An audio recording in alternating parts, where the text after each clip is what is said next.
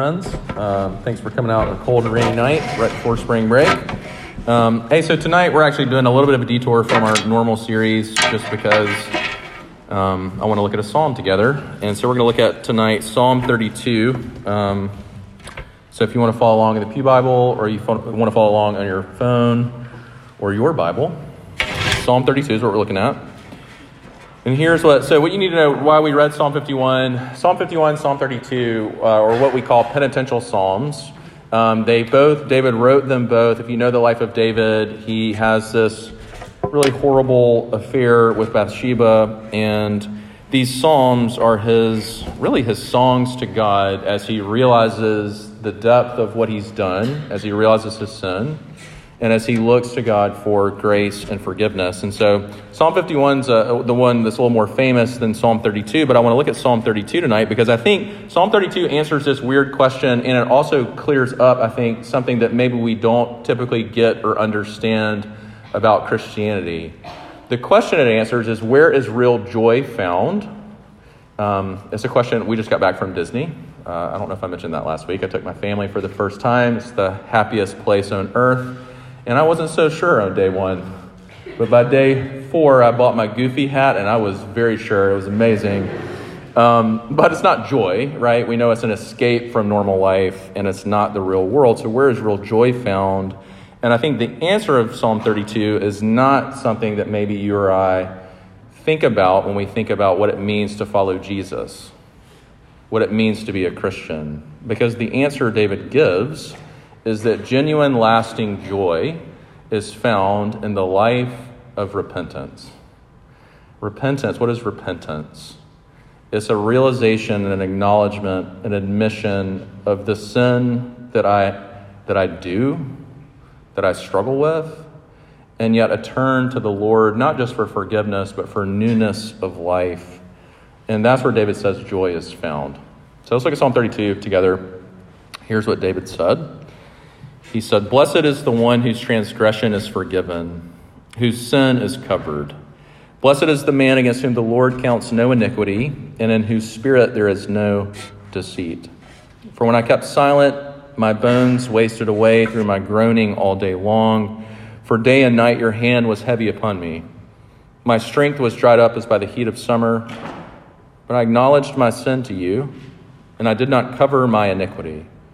And I said, I will confess my transgressions to the Lord, and you forgave the iniquity of my sin. Therefore let everyone who is godly offer prayer to you at a time when you may be found. Surely in the rush of great waters they shall not reach him. You are a hiding place for me. You preserve me from trouble. You surround me with shouts of deliverance. I will instruct you and teach you in the way you should go. I will counsel you with my eye upon you. Be not like a horse or a mule without understanding, which must be curbed with bit and bridle, or it will not stay near you. Many are the sorrows of the wicked, but steadfast love surrounds the one who trusts in the Lord. Be glad in the Lord, and rejoice, O righteous, and shout for joy, all you upright in heart." Let me pray for us, and let's dive in for a little bit together tonight. Let's pray first. Father, we thank you for your word. We thank you for this psalm. We thank you, Lord, that in the Psalms and in this psalm, not only do we get words and a voice to use for ourselves, to cry out to you, to confess to you, Lord, to bring our sin to you, the things that, if we're being honest, that bring us shame, that are a genuine struggle, and sometimes we hide and cover from one another, and we don't take them or confess them to you. So Lord, may that psalm be that for us tonight. May we use it to give voice and confess the things that are not right in us and the things that we've done that are not good and right and true. And Lord, I pray that it would not only be that, but would you show us from this psalm that the way that you met David is still the way that you meet us. Lord, you know our sin. It's not news to you. And yet you move toward us with this incredible love and grace and kindness and forgiveness and mercy. And Lord, we need all of that and more, and we need it eternally. So Lord, would you meet us in that way tonight? We ask these things, Lord Christ, in your name. Amen. So that's what I want to talk about tonight, is I think David, in this moment of real shame, in this moment, he talks about in the psalm the heaviness of unconfessed sin, right? He uses those images of like being in the heat of summer without anything to drink and just feeling like he's dying on the inside. He uses the imagery of drowning, feeling like he's lost complete control. He uses the imagery of all of his strength being gone, of feeling crushed in spirit. And what I want to do is see what David does with his sin, because I think it's meant, like at the end of the psalm, this is meant as not just hope for us, but as instruction for us, is what do we do with our sin? There's a show that I've loved, probably my favorite show in the last couple of years, called Fleabag. And in the very first episode, she has this moment where she's sort of in this, just kind of living this out-of-control life with drink and sex and drugs and all that kind of stuff. And she has this moment where she shows up in a drunken state at her dad's doorstep. They have this estranged relationship.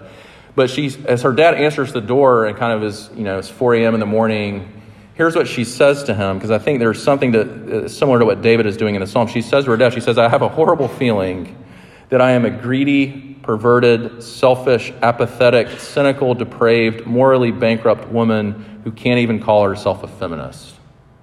And there's this moment of real confession. She's saying, this is who I am. What do I do with it? And I think in Psalm 32, David shows us what to do with it. What do we do with our sin? What do we do with those things that we know are wrong in us or that we've done that are wrong? And I think it's two movements that really are the gospel. And the two movements are simply this. The first thing David does is we're just going to call it, he admits his guilt. He goes before the Lord and he says, this is who I am. And the second movement that we're going to talk about is that, and then the second movement is God's movement, is that David is met with God's grace and he accepts God's grace. Those are the two things I want to talk about tonight. So first, let's think for a little bit about the admission of his guilt. And what David does is beautiful, is he uses every word in his native tongue, which is Hebrew, to describe himself as a sinner. Because that's a word that I think if you grew up in the church, you know that word, sinner. But sometimes I think if you're like me, I'm like, what does that even mean? And I think Psalm 32 gives us a really full picture of what sin is and what it does. And I just want to look at that. David uses essentially 4 words to describe his sin, and here's what they are. The first one in verse 1 is that word transgression, which in the Hebrew means willful or deliberate rebellion. Willful or deliberate rebellion. Isaiah put it like this in Isaiah 1. He said, the Lord is saying to his people, children have I reared and brought up, but they have rebelled against me. There is a willfulness and a rebelliousness in our sin. The way that I think about it is I like to think about what is the worst thing that you ever did to your parents. Mine is really easy. My parents, in the kind of midst of their divorce, my mom kept trying to get me to go to Christian counseling. And I was like, no, I'm not going to some Christian counselor to talk about my anger, I'm a 7th grader at this point. She keeps bugging me about it, saying we're going to counseling. And I'm like, no, I'm not. You can go to counseling. I'm not going to counseling.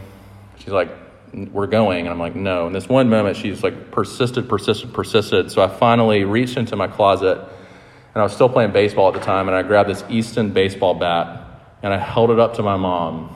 And I said, I'm not going anywhere.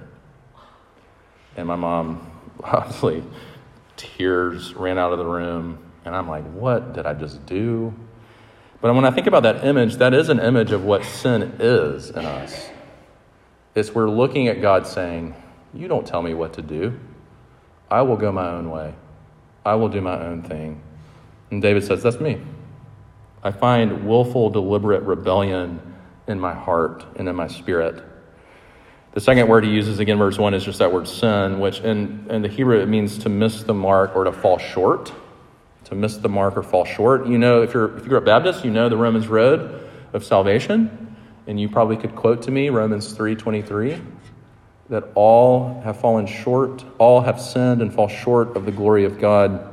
And I think that's a helpful way to think about it, is think about it like this, that part of what sin is in us is we're not what we're supposed to be. So the way that I can do it is I can say, I've not been the husband that I should be. I've not been the father that I should be. I've not been the campus minister or the pastor that I should be. I've not been the son that I should be. I've not been the brother that I should be. I've not been the friend that I should be. I certainly was not the roommate that I should have been. One time over Christmas, my roommate from sophomore year, he was like, do you know why it was so hard to live with you? I mean, he was saying it like in a nice way, but I was like, I knew I was hard to live with. I slept all the time. He would like set up alarm clocks just to try to get me out of bed. And I was like, I could sleep through anything. But he's like, every time I'd come home, he's like, number one, I was the only one that bought groceries. And number two, he said, I don't know if you remember this, and I didn't, which was more embarrassing. But he was like, every time I brought home groceries, I would buy a gallon of milk. And the first thing you would do would be get out of bed or get off the couch and just open that milk and pour yourself a full glass. And I was like, oh, yeah, that was me. But David is saying, in David's case, he's not been the husband he should be. He's not been the king that he should have been. He's not been the leader he should have been. He's not been the shepherd of God's people that he should have been. And David is saying, that's me. The third word he uses is that word iniquity. And that's an interesting one because it means to be twisted or bent out of shape. That part of what sin does is it mangles us and it malforms us. And we need God to set us straight. Part of healing and part of sanctification and growth in the Christian life is being healed and kind of set straight. The way that Ezekiel said it like this, in Ezekiel 16, he said, behold, this was the guilt of your sister Sodom. She and her daughters had pride, excess of food, and prosperous ease, but did not aid the poor and needy. In other words, the way that Luther would say it, Martin Luther, is he would say what we're supposed to be, what it means to be being made in God's image, is we are supposed to be curved outward in love to God and love to one another. Love the Lord your God with all your heart, soul, mind, and strength, and love your neighbor as yourself. But what sin does to us is it curves us inward on ourselves, where all I care about is me, and all you care about is you. I like to tell my kids, I'm like, this is like, my kids are my son is into the Marvel stuff, the Star Wars stuff, just superhero stuff. And I like to think we all have a superpower. I have a superpower. You have a superpower, and it's the ability to make anything about you. And for me, it's the ability to make anything about myself. And there's a scene in C.S. Lewis. I'm a little bit of a C.S. Lewis nerd. When I first became a Christian, I tried to read everything. Narnia I've mentioned, but I tried my best, like right as I started RUF, to do the Space Trilogy, which is like for true C.S. Lewis nerds. And I didn't get very far, I'll be honest with you. I was like, don't love sci-fi. I do like reading sometimes. Anyways, but I made it far enough in the opening. I don't remember what it was called, but there was a scene in the opening, the first book of that trilogy, where these greedy men, if you know this, you don't know the story, so let me just read. Maybe some of you do. Talk to me after. But the story is these greedy men go to space, and the beings in this other world don't know why they're there, and it becomes clear they've come to try to steal the resources from their planet, take them back to Earth, and become super rich. And so this being who's kind of like the Aslan, but a space alien version, his name is Oyarsa. And he sees through these men and he calls them to his council. And Lewis in this line, as Oyarsa is describing these humans, he says, there is a bentness in the human race. There is a bentness where you and I, what sin means, what it does in us is it makes us bent in on ourselves and selfish in ways we don't care to admit. And then the fourth word David uses, and this is the trickier one, is he uses that word in verse 2, deceit, which it just means duplicity or dishonesty or pretense, or for a lot of us, just the double life thing. It's amazing. I was just grabbing lunch with a student, an old student, my first ever student that I met with at Georgia Southern. And it's funny because like the first ever meeting we did, I've never done this again because I learned, we went to grab Japanese and I was like, I don't know what to do in a one-on-one. And so we sit down and I literally brought a Bible and I was like, okay, now let's turn to Psalm 1.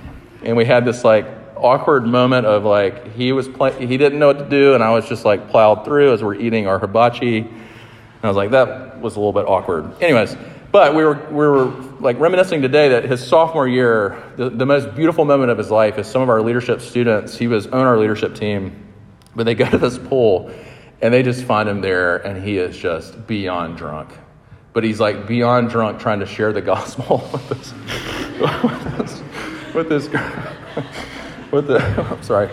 this girl there. And like they did, they were super gracious with it. They didn't try to embarrass him or anything. But it was a moment for him that woke him up out of the double life thing that is so common in college, right? You're here at RUF, you do this on Thursday nights, but what's your, Friday night like, your Tuesday night like, your whatever night like? And David is saying, deceit is in me. I didn't realize even what I was doing. The way that another psalmist says it, Psalm 101, the Lord says, no one who practices deceit shall dwell in my house. No one who utters lies shall continue before my eyes. The Lord takes our deceit really seriously, and part of the Spirit's work in our lives is to make us undeceived about ourselves. That's why a guy that I like to follow on Twitter, he calls repentance a face palm. Repentance is that face palm moment where you realize, what am I doing? Like, who am I? What have I done? I think about Breaking Bad. Breaking Bad is one of my favorite shows, and part of why I love Breaking Bad is you get to watch, I don't know of another show where you get to watch this kind of decent human being who's a high school teacher really transform into this crazy, scary, awful drug dealer. And Vince Gilligan, the creator of the show, he was talking about Walter White, and here's what he said about him. I love what he says in an interview. He said, I don't think he's an evil man. He is an extremely self-deluded man. We always say in the writer's room, if Walter White has a true superpower, it's not his knowledge of chemistry or his intellect, it's his ability to lie to himself. He is the world's greatest liar. He could lie to the Pope, he could lie to Mother Teresa, he certainly could lie to his family, and he can lie to himself. And he makes these lies stick. He can make himself believe in the face of all contrary evidence that he is still a good man. It really does feel to us like a natural progression down this road to hell, which was originally paved with good intentions. It's interesting, that student I met with today, he said, because I was like, what was that like for you? That sort of double life part of college for you. And he said, here's how it went. He said, I lived with guys that were worse than me. And I always thought, as long as I'm better than them, then I'm fine. And he's like, I was just so deceived, because that's not even what the Christian life is. And so David is using all these 4 words to say one thing about himself. He's saying this: I am more sinful than I know. I am more sinful than I care to admit. I am more sinful than my ability to even save myself from. But then the thing that I want you to see is how God meets him and the assurance of God's grace. Because I think if we were to stop here, it'd be, I hope, pretty depressing to me. Just sort of, you came to RUF and you got called a sinner, and you're like, all right, cool. Happy spring break, guys. Go in peace, you sinners. But God meets him in this profound way. And what I love about Psalm 32, is my favorite thing about Psalm 32, is God has 4 words too. The way this psalm goes is every word that David says, God meets him with a greater word. The greater word of grace. The greater word of forgiveness and mercy. Look at it for a second. Verse 1, he forgives David's transgressions. Literally, he removes them or carries them away, which is why I love Psalm 103, where the psalmist says, as far as the east is from the west, so far does he remove his transgressions from us. I have one friend who likes to say, as far as one top of a CVS receipt to the bottom of a CVS receipt, he removes our sins from us. But he does. He removes them. He doesn't. In other words, he does not hold them over us. Some of you have parents who hold your sins over you, and they remind you of them. Some of you have friends that love to hold your sins over you and remind you of them. They're not friends. But God is not like that. He removes them as far as east is from the west, David says. God says to David. 2, he covers his sin, which simply means he conceals or provides for. There's a beautiful image in Micah 7 where here's how Micah says it. He says, he will again have compassion on us, and he will tread our iniquities underfoot, and he will cast all our sins into the depths of the sea. It always makes me think of when I grew up in Sumter, South Carolina, and would drive. There's a road called Screaming Eagle Road that is just like the shortcut to Sumter, and it's a beautiful road because cops are never on it, so you can just go as fast as you want, within reason. But the only downside is you always pass a landfill. It's that landfill that's kind of in no man's land in that Unscreaming Mule Road. And I'm telling you, every time, it doesn't matter if you switch your air from like fresh air to recycled air, it doesn't matter. You're going to smell that landfill because it's just so much trash that's just covered with all this dirt. And I think about how the Lord says that we now have the aroma of Christ, that our sins, our stuff, our trash, our sin is so covered by the blood of Jesus that God says about us, we have the pleasing aroma. If you are in Christ, you have the pleasing aroma, not the disgusting smell, the sewer smell of your sin and my sin, but the pleasing aroma of the love of Jesus. And David keeps going. God keeps going. His third word is he doesn't count our iniquity. He doesn't keep a record of our sin. Think with me about this for a second. He does not keep a record of our sin. I keep a record of my sin. I keep a record of people's sins against me. I keep a record of other people's sins to make myself feel better. So again, Psalm 130, the psalmist says it like this: if you, O Lord, should mark iniquities, O Lord, who could stand before you? And the answer is none of us. I think it's an interesting, even me, like I'm on this weight loss journey, and I'm like tracking my stuff, and I don't know. I mean, it's like, is it healthy? Is it not healthy? I don't know. We live in a culture that is obsessed with tracking and counting. We wear things on our bodies. Like we're in Disney, and Alyssa's like, oh, we've done 20,000 steps today. I'm like, okay, we probably have. That was a lot of walking. But the Lord, and the way he relates to our sin, is he doesn't keep a record of it. He does not track or count our iniquity against us. And then David, the fourth word that God has for David is he gives David a right spirit. In other words, he gives him a spirit of honesty and of humility. He gives him a spirit that is not self-deceived, that can be real about himself. That's why we read Psalm 51, create in me a clean heart, O God, and renew a right spirit within me. I have a friend who he went to counseling with his wife for marriage counseling, and he said he was asked maybe the best question he's ever been asked. He said, I want you to go home. This was like a one-on-one session. He said, I want you to go home and I want you to ask your wife this question: what is it like to be in a relationship with me? This would be a good question for like your friends, your roommates, your boyfriend, your girlfriend. What is it like to be in a relationship with me? And I think part of what the Spirit does in us is he reveals to us what it's like to be in a relationship with ourselves.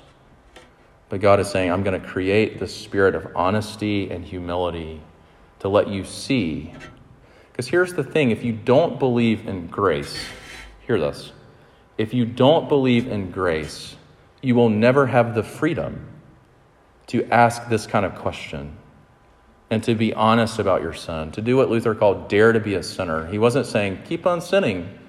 He was saying dare to admit what you've done. You will never do that unless you have a God who has more grace in him than you or I have sin in us. I'll close with this. 4 words for God to say one thing: that his grace is always greater than your sin. I'll close with this. Les Mis, you know the scene. Maybe you don't, but it's my favorite scene in Les Mis is, if you know the story, Jean Valjean, he has that moment where he steals the candlesticks, but he experiences the grace of the priest, and it really changes him, and he reforms his life, and he goes on to live this really pure, righteous life.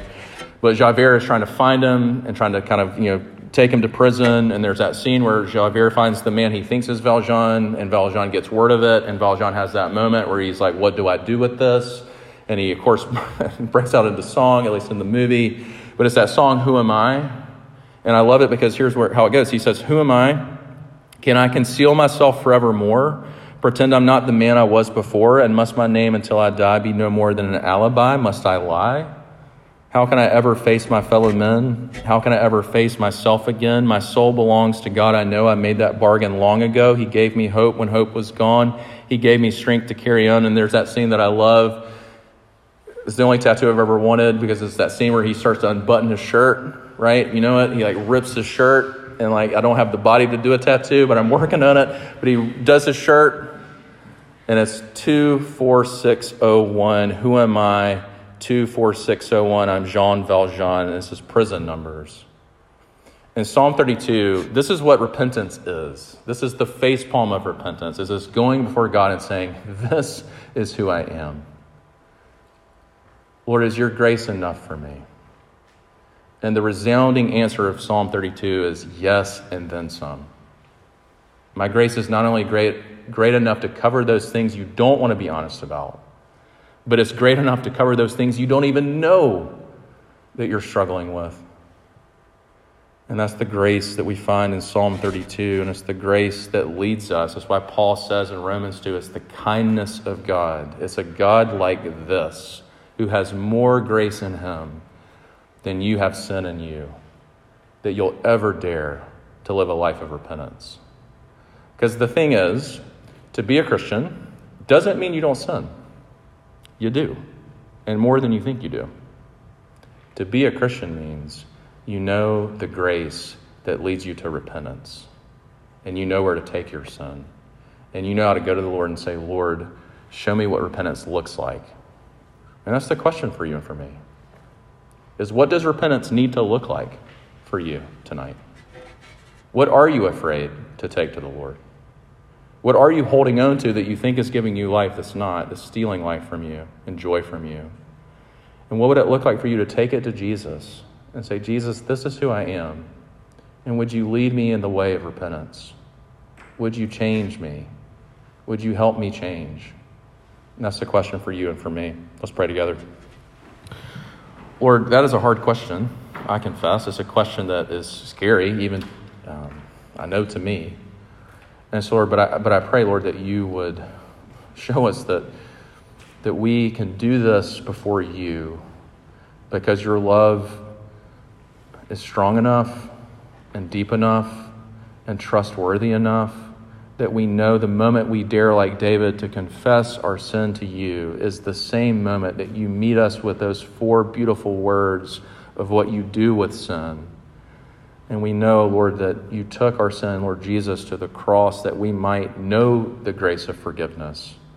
And Lord, I pray that we might know that in a way tonight in our lives that really does change us. Would you show us where we need to repent, and would you give us the grace to do it? We are hopeless and helpless apart from you. But would you do that by your Spirit in us? We pray in Christ's name. Amen. Let's stand and sing the doxology.